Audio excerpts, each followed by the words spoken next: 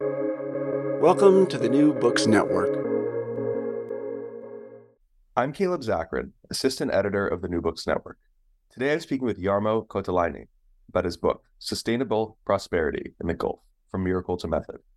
Jarmo has held several positions in the financial services sector and at government-related entities in the Gulf region. This book considers the current and future prospects for the Gulf region. Specifically, what role would the region play in the emerging multipolar world order? Jarmo, thank you for joining me today on the New Books Network. Thank you very much for having me. So much has gone on in the past few weeks that has just really changed the dynamics of the region. But I think that there's a lot of really great context here that this book provides, and also just fascinating about how you have approached this study.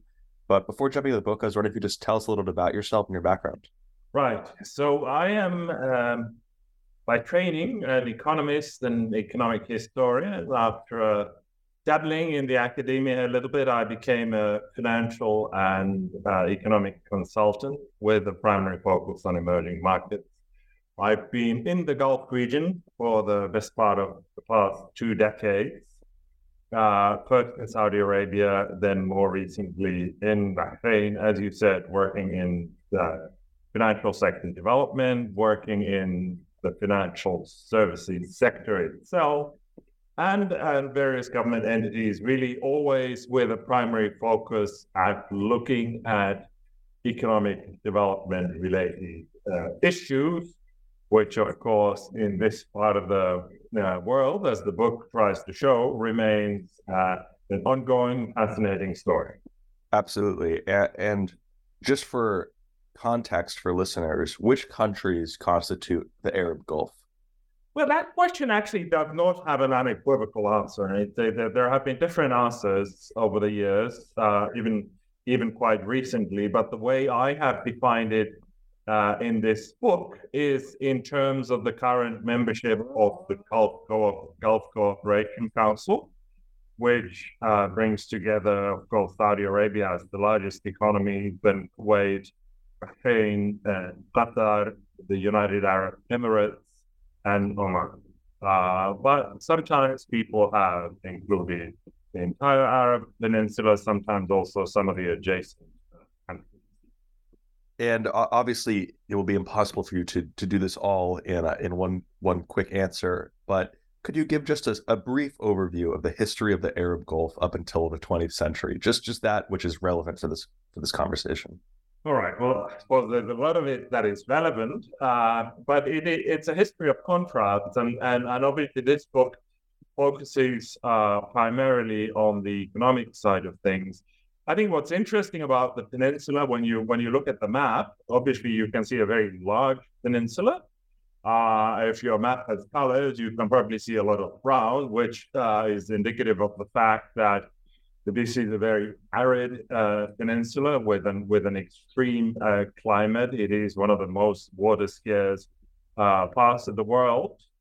Historically, a peninsula with a relatively limited, in fact, an extremely limited known resource base, and partly because of the climate and the resource base, historically a very, very small resident population.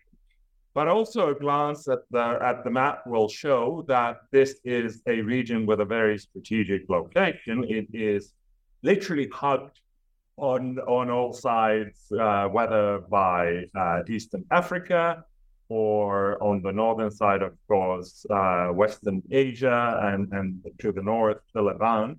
And on the southeastern side, obviously, the Arabian Sea, which itself is an interesting geography because what it meant is that because of the seasonal trade winds, it essentially brought the peninsula into contact with East Africa and the Indian subcontinent and really made trade, long-distance trade, the opportunity, the means for this region to overcome those extreme resource constraints that it suffered from. So in a sense, openness became an important part of the regional development formula early on. Of course, openness is something that was needed for monetizing what the region had, and historically that was things like pearls, especially in the Gulf, dates, horses.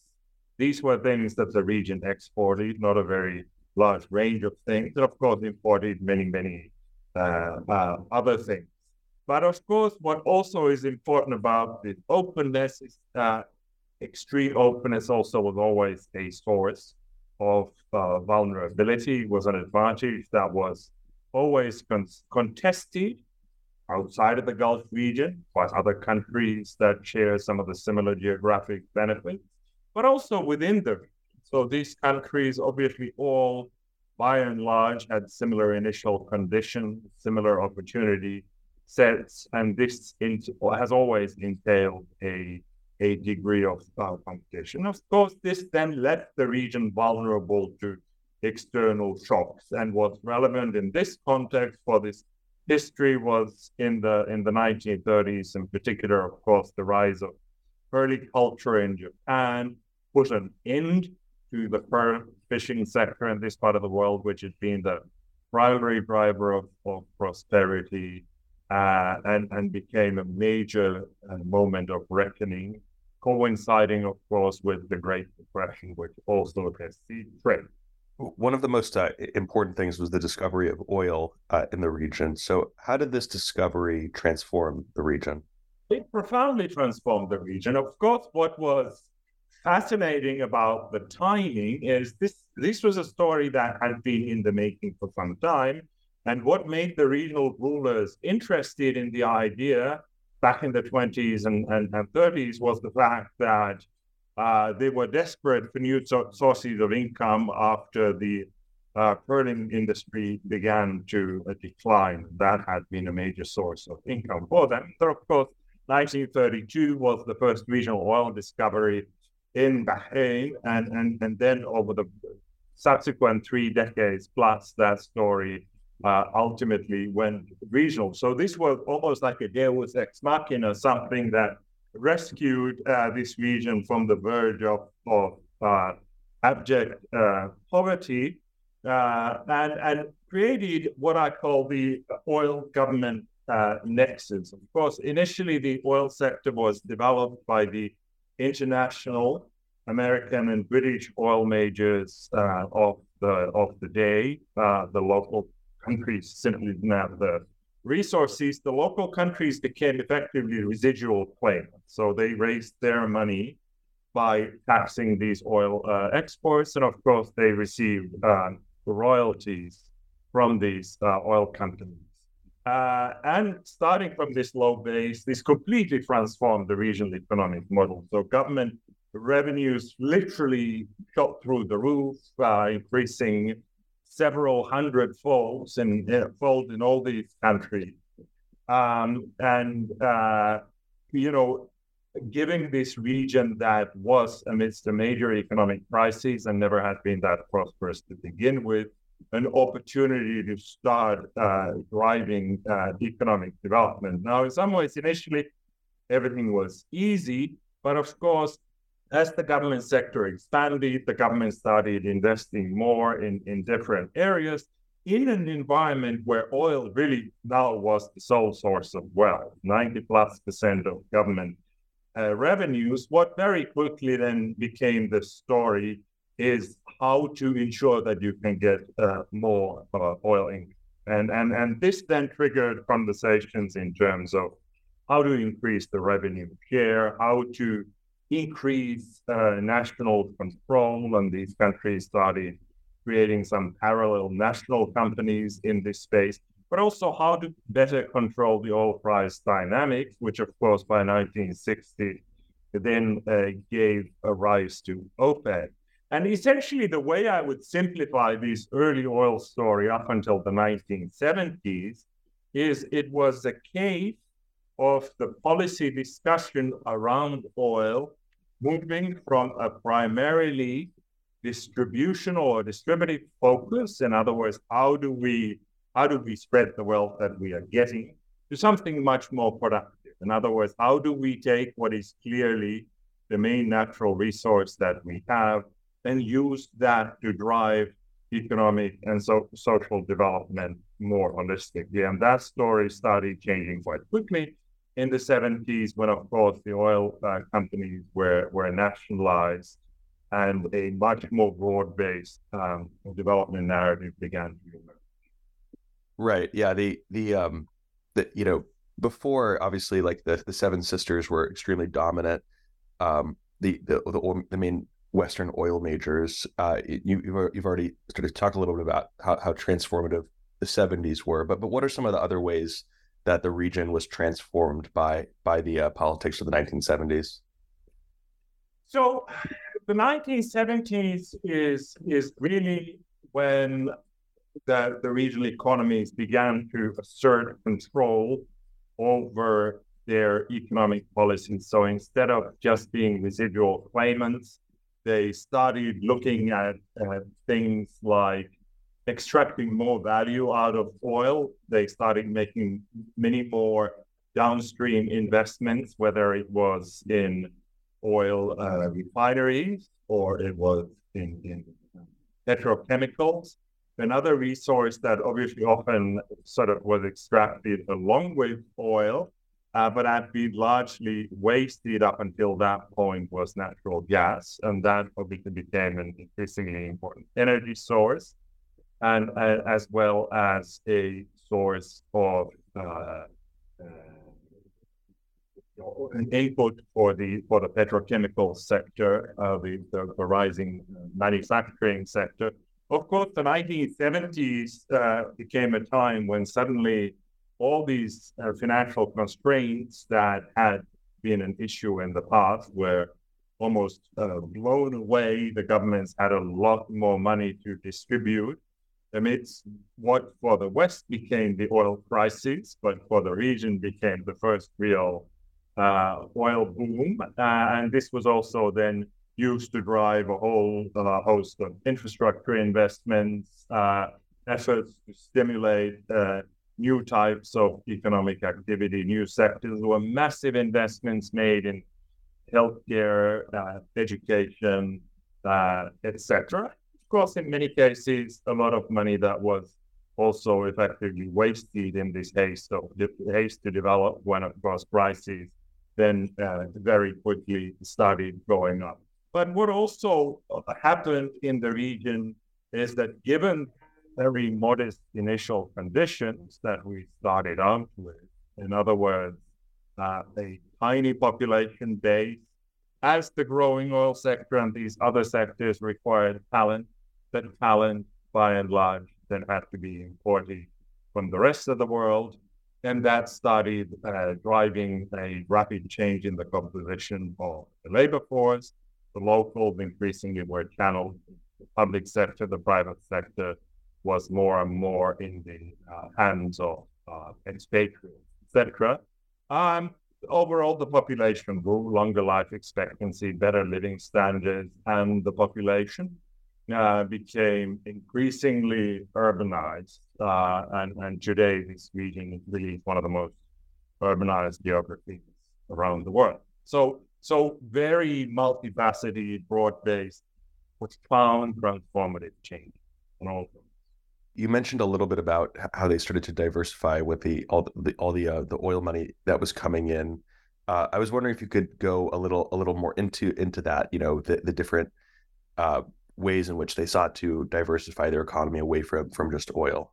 Right. So what's interesting, of course, about oil is that initially the oil wealth sort of blew away all these worries of yesteryear, but it also became clear that oil could be quite a fickle friend. Of course, the ability of these countries to control oil prices was limited, especially to begin with. And this dominance of oil in the economic structure then entailed dramatic macroeconomic volatility as those prices varied over the years. The other thing that became a major concern was that oil, of course, is a finite resource. And at the time already, by the 1970s, expected lifespan of the regional oil endowments, in many cases, had become quite short. So, for instance, in the early 70s, Saudi Arabia was looking at less than 4 decades of oil at the prevailing technology and rates of extraction. Of course, both things have changed since then. So they were increasingly concerned with ideas around trying to create a more sustainable basis for development, which of course was easier said than done. Now, the easiest way of doing this, and in fact, in some ways, the earliest way to do this was what people call financial diversification. So in other words, they took the oil income and they invested it in various things, typically outside of these countries, because of course the local markets and opportunities were very limited to begin with. And this is what eventually gave rise to what we today think of as the sovereign wealth fund. The other thing is they started channeling some of this oil money, oil windfalls, into value chain capture, as I said. So the focus was very heavily on these downstream activities and petrochemicals. And then, of course, you had what I would call almost diversification by default. As the oil drove the growth of these economies, it gave rise to other activities. So there was more and more import trade as the region became more prosperous. So the logistics sector developed. There was obviously a massive construction boom as some of the money was channeled into infrastructure development, residential development. There was more and more, especially energy intensive manufacturing. And then, of course, the petrodollars started driving the growth and diversification of financial services. But really, while the ambitions were there and there was a lot of effort, there was an increasing focus on economic planning at that time. They faced a lot of practical challenges. One of them being absorption concerns. How much can you invest in economies that ultimately were quite small and quite simple in their structure? As they sought to develop their export-oriented manufacturing industry, they often faced issues with protectionism. So Western countries, Asian countries trying to protect their legacy industries. And this was still well before the heyday of the Washington Consensus, when those trade barriers really came down. And they faced a lot of issues with productivity as well, because as the region grew more prosperous, more and more money then started going into very basic businesses, small shops, restaurants, coffee shops, etc. This gave rise to opportunities, but didn't necessarily add very much value. What is more interesting about this early diversification story is what started to happen in the lower Gulf. So essentially, Qatar, especially the UAE, to an extent Oman, these are countries that in the case of the UAE and Oman discovered their oil resources much later than the North. So as the North, in a sense, sank into these crises of the 80s and 90s, these other countries were still ramping up their oil sector and seeing more revenue because of increased production. And you have the beginnings of interesting news stories. So Dubai, for instance, started investing very heavily in connective infrastructure and trade. You had initiatives such as first the Port Rashid seaport, then Jebel Ali, which ultimately in 85 became the first free zone in the region and a major trade hub. Of course, Emirates Airlines. Qatar, of course, discovered their large gas endowments, and that became a driver for local gas-based manufacturing as well as gas exports. And Oman essentially started a very broad-based diversification drive from a lower base. But especially the Jebel Ali Emirates story is interesting in the sense that it is no longer just about oil. It is much more sort of reminiscent of the pre-oil era, the region capitalizing on its location and its ability to connect different parts of the world. You mentioned also a little bit before about the demographics, but I was wondering if you could also get into that a little bit more, just the demographics of the region, and how those have shifted as well. Yes. So, like so many other things, this rush to develop amidst this oil plenty really changed things at a dramatic breakneck pace. When we think that a century ago, so just before the oil era, of course, it's not that we have a lot of accurate, detailed statistics from that era, but the population base of the region at that time was not much more than 2 million in total, maybe around 2.5 million people. And as recently as, for instance, 1971, when the United Arab Emirates came into being as a sovereign country, they had a resident population of 210,000 people. Qatar, way less than 100,000. So the population base was very small and reflective, of course, of the resource limitations and the climate.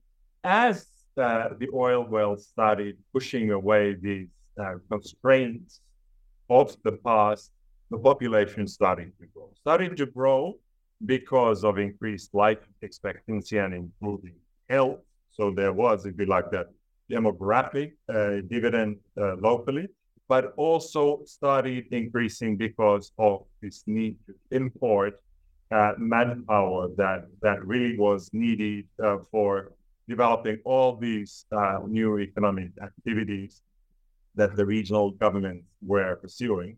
So we have seen a more than 20-fold increase in the regional resident population over the past century. We're now pushing around 60 million people. So a dramatic change in absolute terms. Of course, compared to the countries around it, the region still is not a particularly populous region. So certain fundamentals have not completely changed.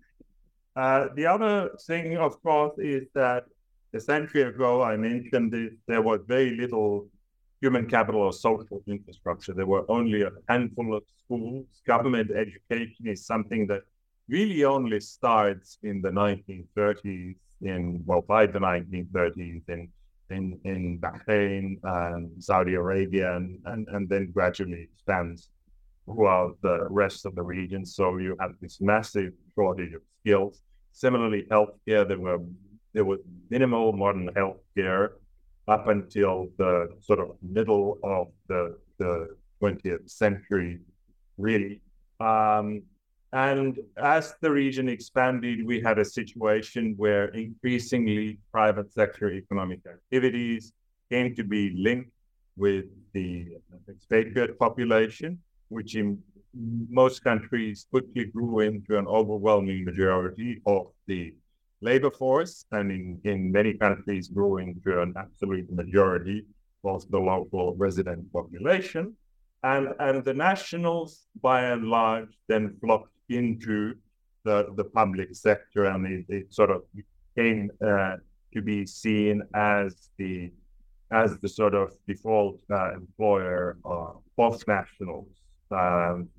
And what we ended up with is a situation where among the nationals, the economic participation was quite low by international standards. It still is fairly low by international standards, partly because people had access to a lot of government benefits and support, and their economic involvement, with some notable exceptions, was very much focused on the public sector. What we also ended up with was what I call the Gulf paradigm.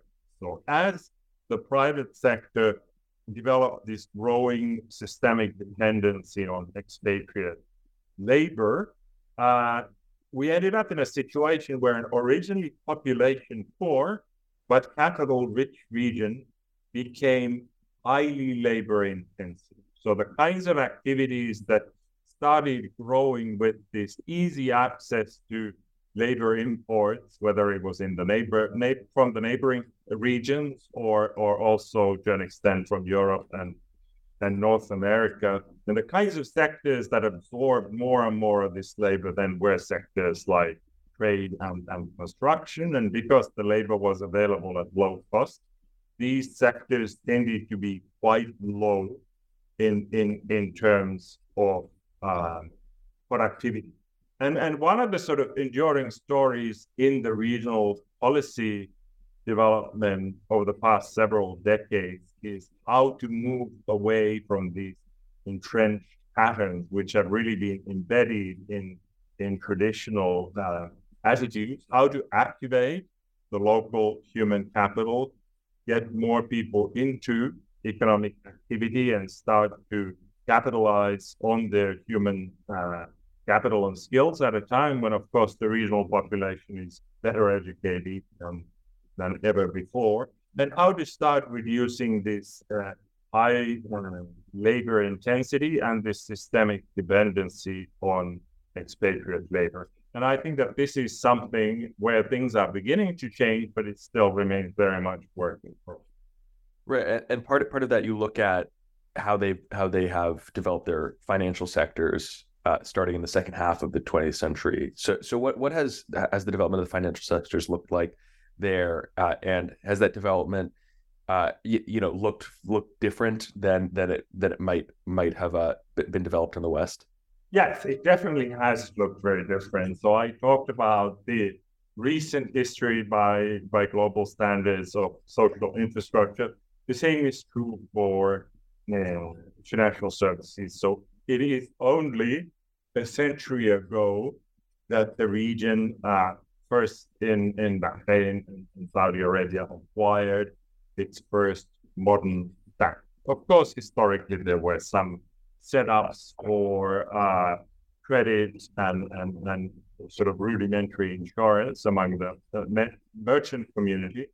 But it is really only in the 1920s that we started seeing the beginnings of modern banking. And then, of course, as the oil liquidity grew very quickly, more and more foreign banks came in. So initially, the banking sector was created by foreign banks, as had been the oil sector by foreign oil companies. It's only in the 50s that we start seeing local merchants come together and create national institutions in the banking space.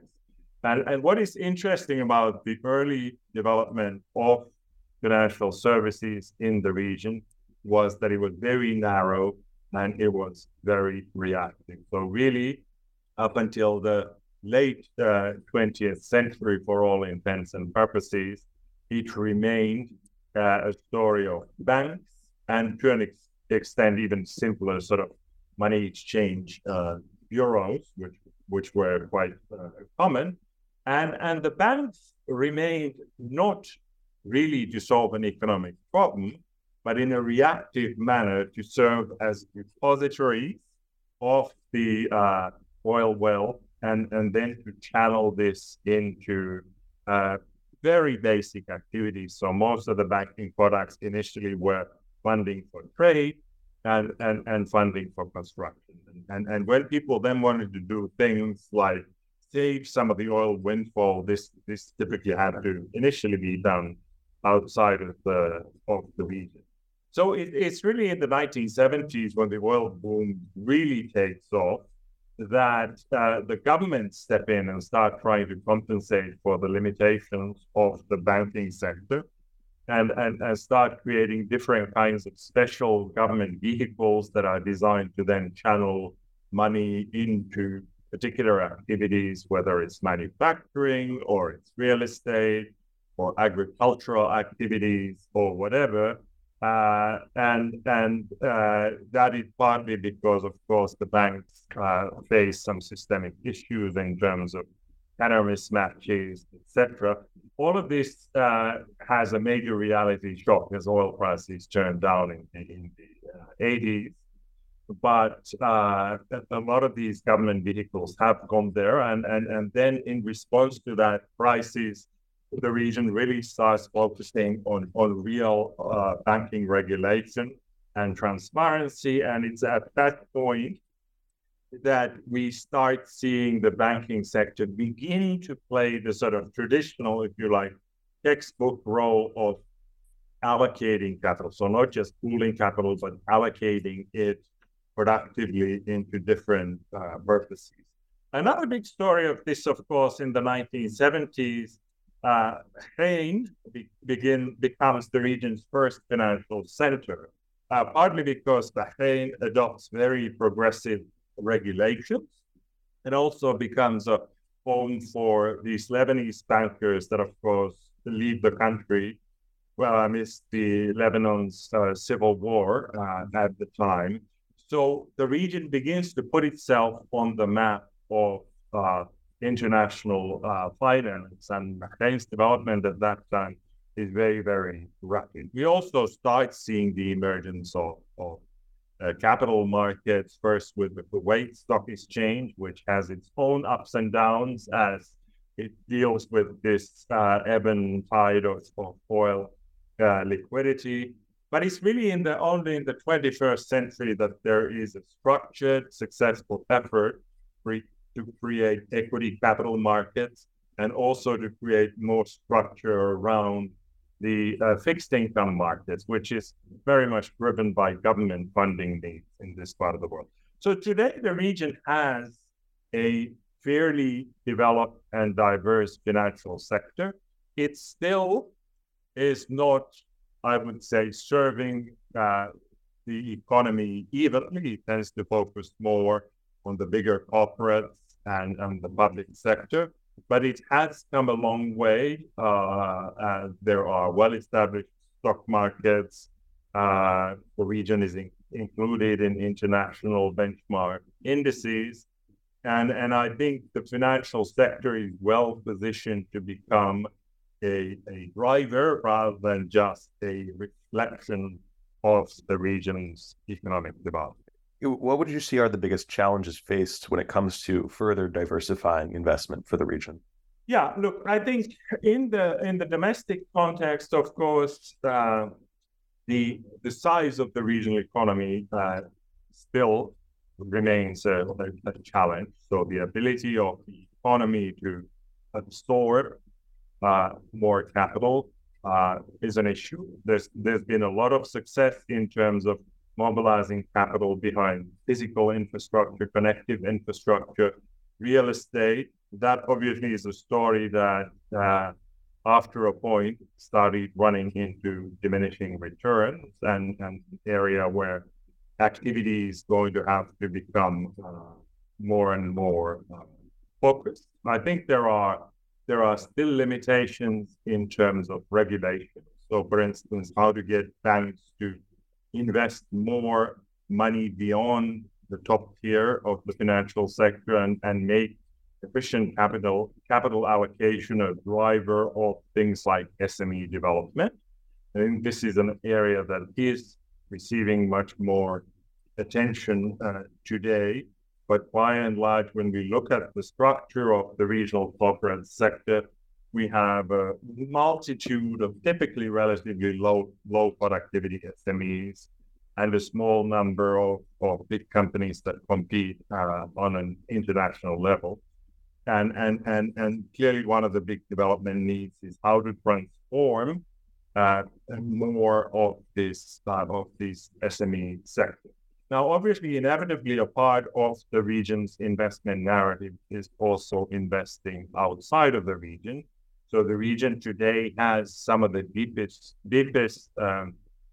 pools of both sovereign and non-sovereign private capital. How to use that capital efficiently and how to use it in a way that can fuel the region's development narrative. So, of course, one of the stories that we have started to see increasingly in recent years is these regional funds in particular acquiring businesses, assets outside of the region, but doing so in a way that is no longer just about generating a financial return, but also about creating a link to the regional economy and bringing some of this activity to the Gulf region and using that as a way of driving economic diversification.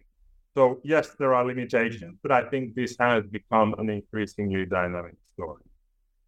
And moving just beyond, just looking more broadly at the relations between the Gulf states, what are those relations like? And then also just in addition to the broader Middle East region, what are the overall relationships like with the Gulf states? Right. So of course, the Gulf countries, in a sense, are a community of nations, or if you like, even earlier tribes that have a lot of communality in terms of their culture, in terms of their history, living conditions, language, etc. So I think there is a sense of a Gulf identity that at some level has probably always existed, and that has been becoming stronger in recent years, partly because of institutions such as the Gulf Cooperation Council, which of course was established in 1981 for the purpose of driving economic and other kinds of integration in the region. I think in many ways the region effectively today defines itself by what it is not. So in relation to the surrounding geographies, and again in that sense, I think there has been this growing sense of Gulf exceptionalism, a part of the world which has seen social political continuity, economic prosperity, and this very impressive development story. So that in a sense is the positive story, and of course the openness and the development pace of this part of the world means that there's a very good story of regional togetherness and development opportunities. At the same time, historically, of course, when you look at all the regional countries, they shared, as I said earlier, very similar initial conditions, and they shared very similar, if you like, development opportunities and needs. And I think that what this then inevitably meant was that they were all sort of left trying to drive their progress, their development from fairly similar prescription.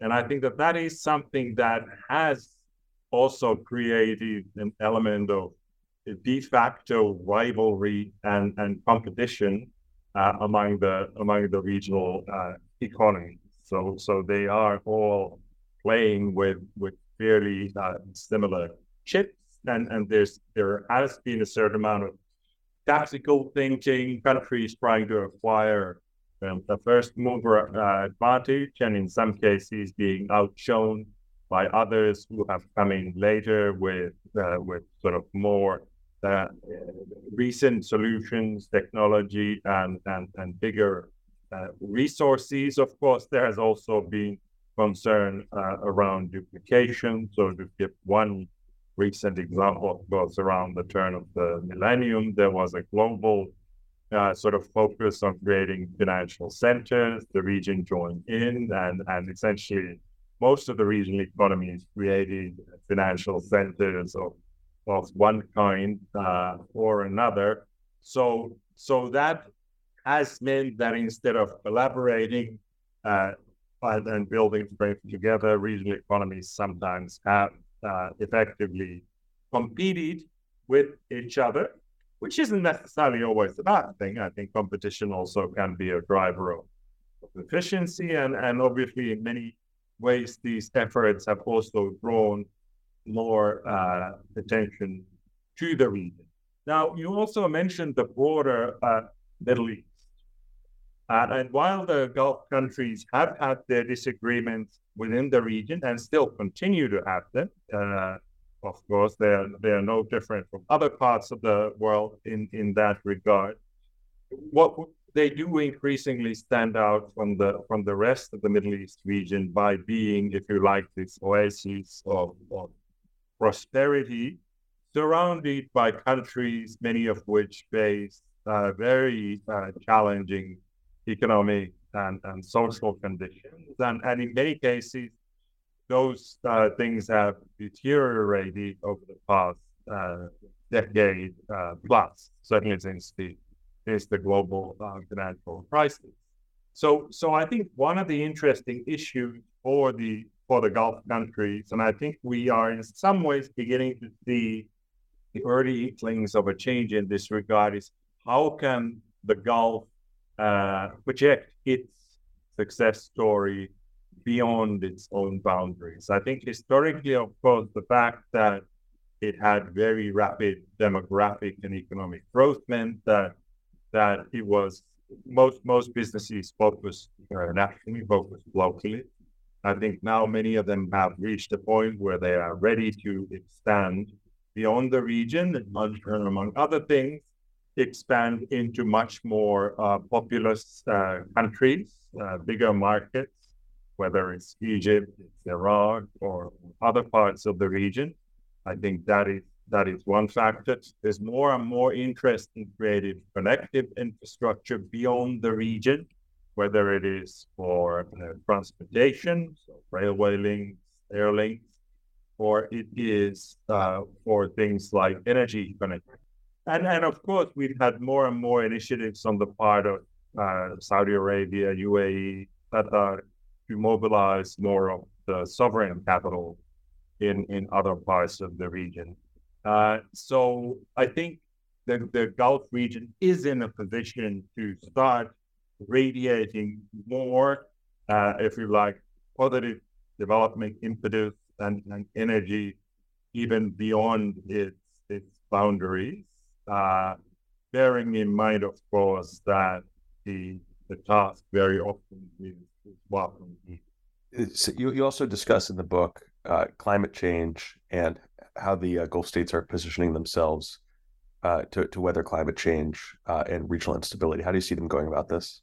Yes, so I think that one thing that has become fairly clear in recent years is that the region is much more focused on containing and ideally mitigating some of these regional risks.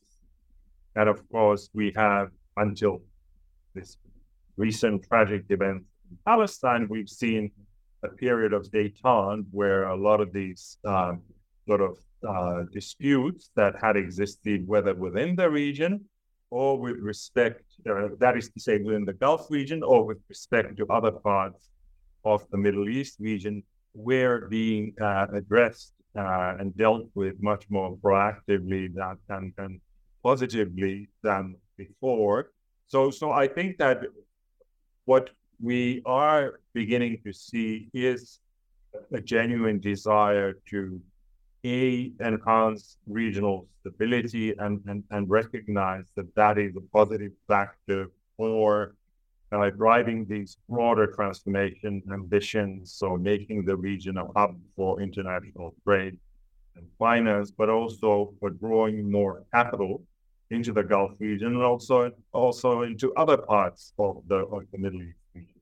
Now, climate change, of course, is a very important story. Globally, it's a particularly important story in this part of the world, which has a very extreme climate and associated vulnerabilities to begin with. It is one of the most water scarce parts of the world, whether we talk about the Gulf countries themselves or neighboring countries, which of course then potentially comes with its own set of risks. And I think that while the region historically has been known as a hydrocarbons producer and therefore a very energy intensive region, and potentially in many people's eyes as a problem rather than a solution.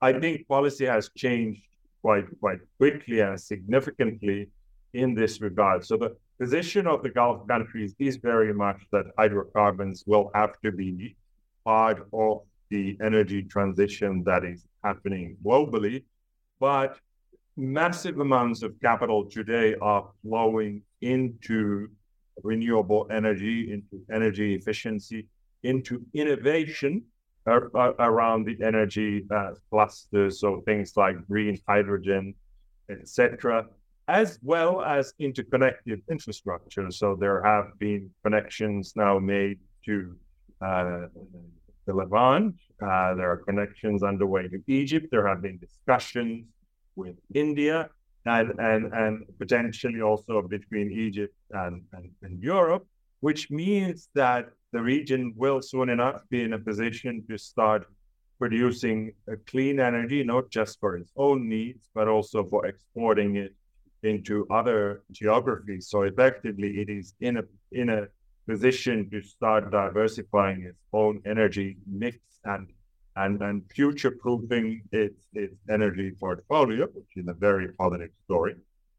The region is also innovating around things like clean hydrocarbons, so making sure that what extraction and development happens is done with minimal emissions as efficiently as possible, carbon storage, but obviously a huge interest also into mitigating the impact of climate change. So obviously globally right now we're in a situation where I think as of this month we're probably above that 1.5 degree global warming target that was set in the Paris Agreement. So global warming is getting ahead of our plans, and mitigation is becoming an increasingly important issue. So there's a lot of innovation happening around that, but there are also new plans around things like planting more greenery, designing spaces that are much more sustainable, and generally finding ways of curbing the carbon emissions of the region. So really, potentially, this green economy narrative is emerging as an important driver of economic diversification, but also of sustainability.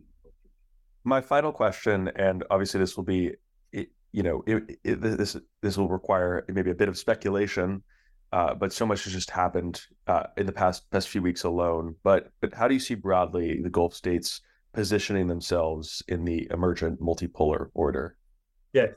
So it is clear that today, a couple of things are. One thing is that the region recognizes that its future has to be very heavily built around this age-old idea of open. Clearly, the old oil government nexus can no longer be a sufficient growth driver in its own right.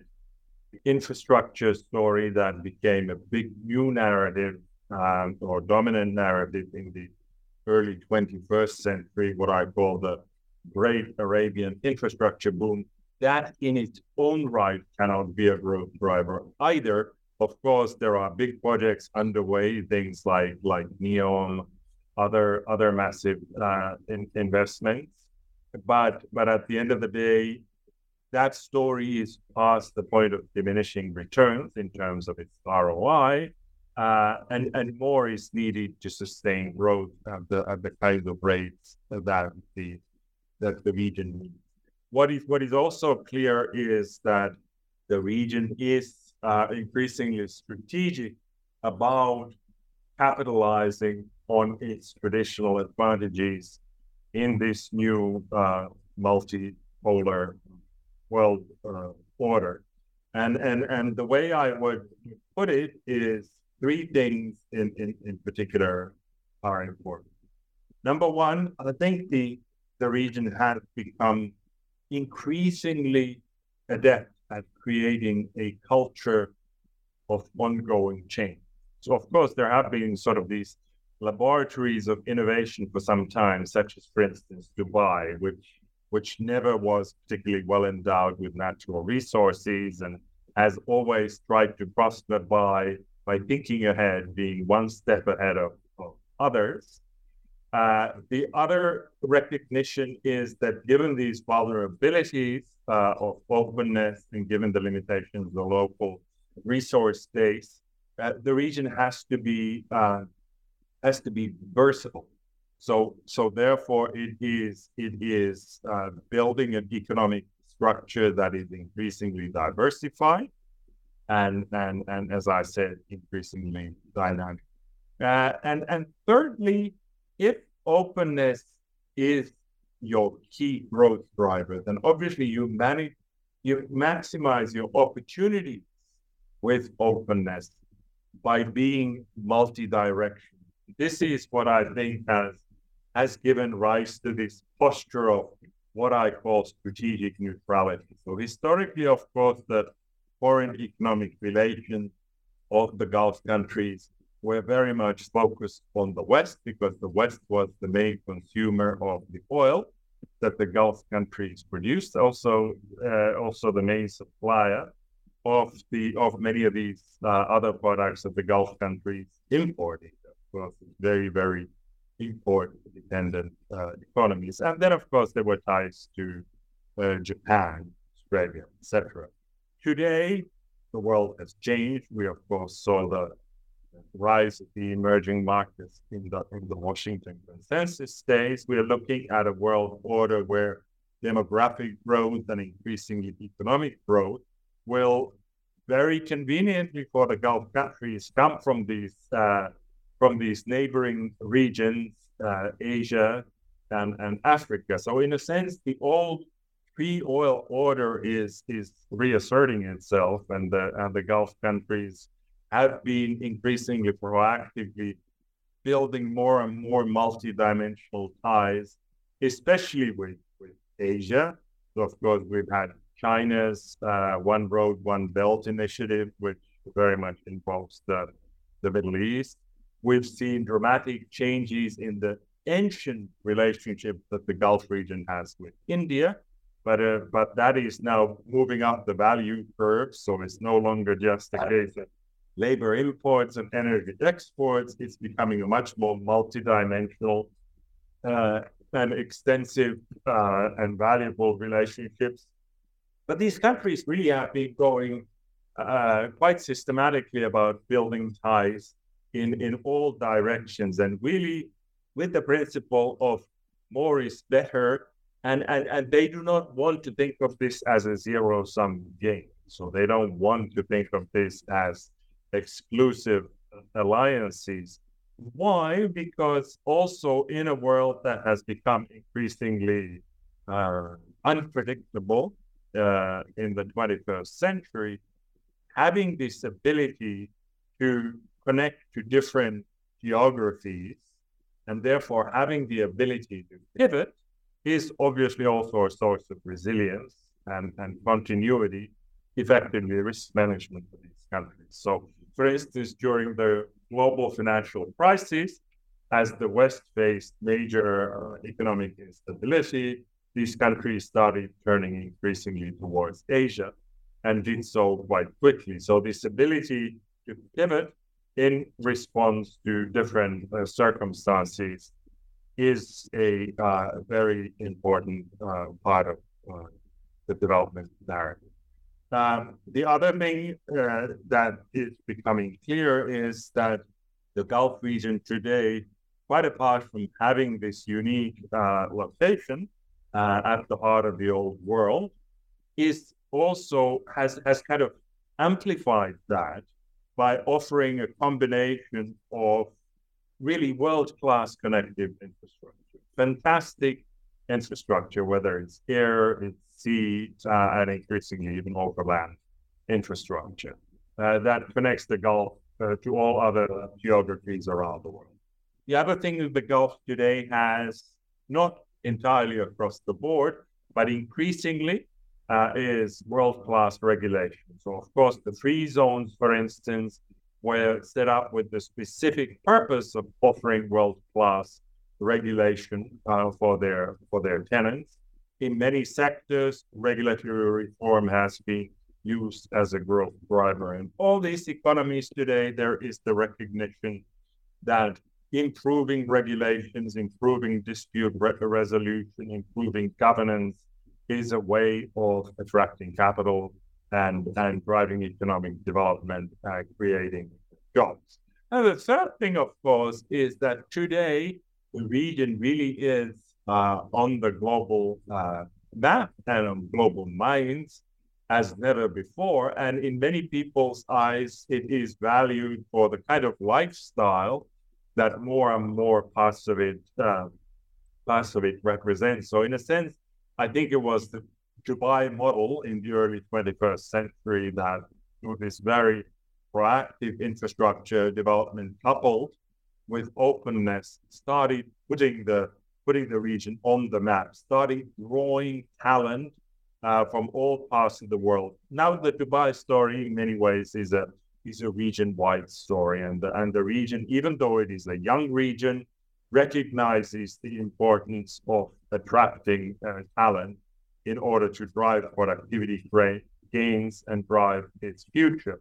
And I think in some ways the fact that we see these very creative, innovative mega projects such as NEOM is partly about the region putting new kinds of facts on the ground, gaining attention, almost forcing the rest of the world to focus on it. Obviously, as I said before, openness comes with risks. Fundamentally, the region still is a relatively population-poor region. But I think by having this posture of multi-dimensional development, multiple tools that it can work with, it can hope to associate and mitigate the risks associated with this openness and quickly adapt to different changing conditions. And finally, of course, the region has its extraordinary financial wealth, which it is also leveraging in increasingly productive ways by building these partnerships with different players around the world, and doing so today in a way that is increasingly that of an equal partner. So many geographies around the world welcome the Gulf countries as a partner because of this wealth, but also because of their track record of socio-economic, political continuity, and of course their track record of transformative development. They're very interesting. Well, Jarmo, thank you so much for being guest on the New Books Network. The book was Sustainable Prosperity in the Gulf from Miracle to Method. Thanks so much. Thank you very much. My pleasure.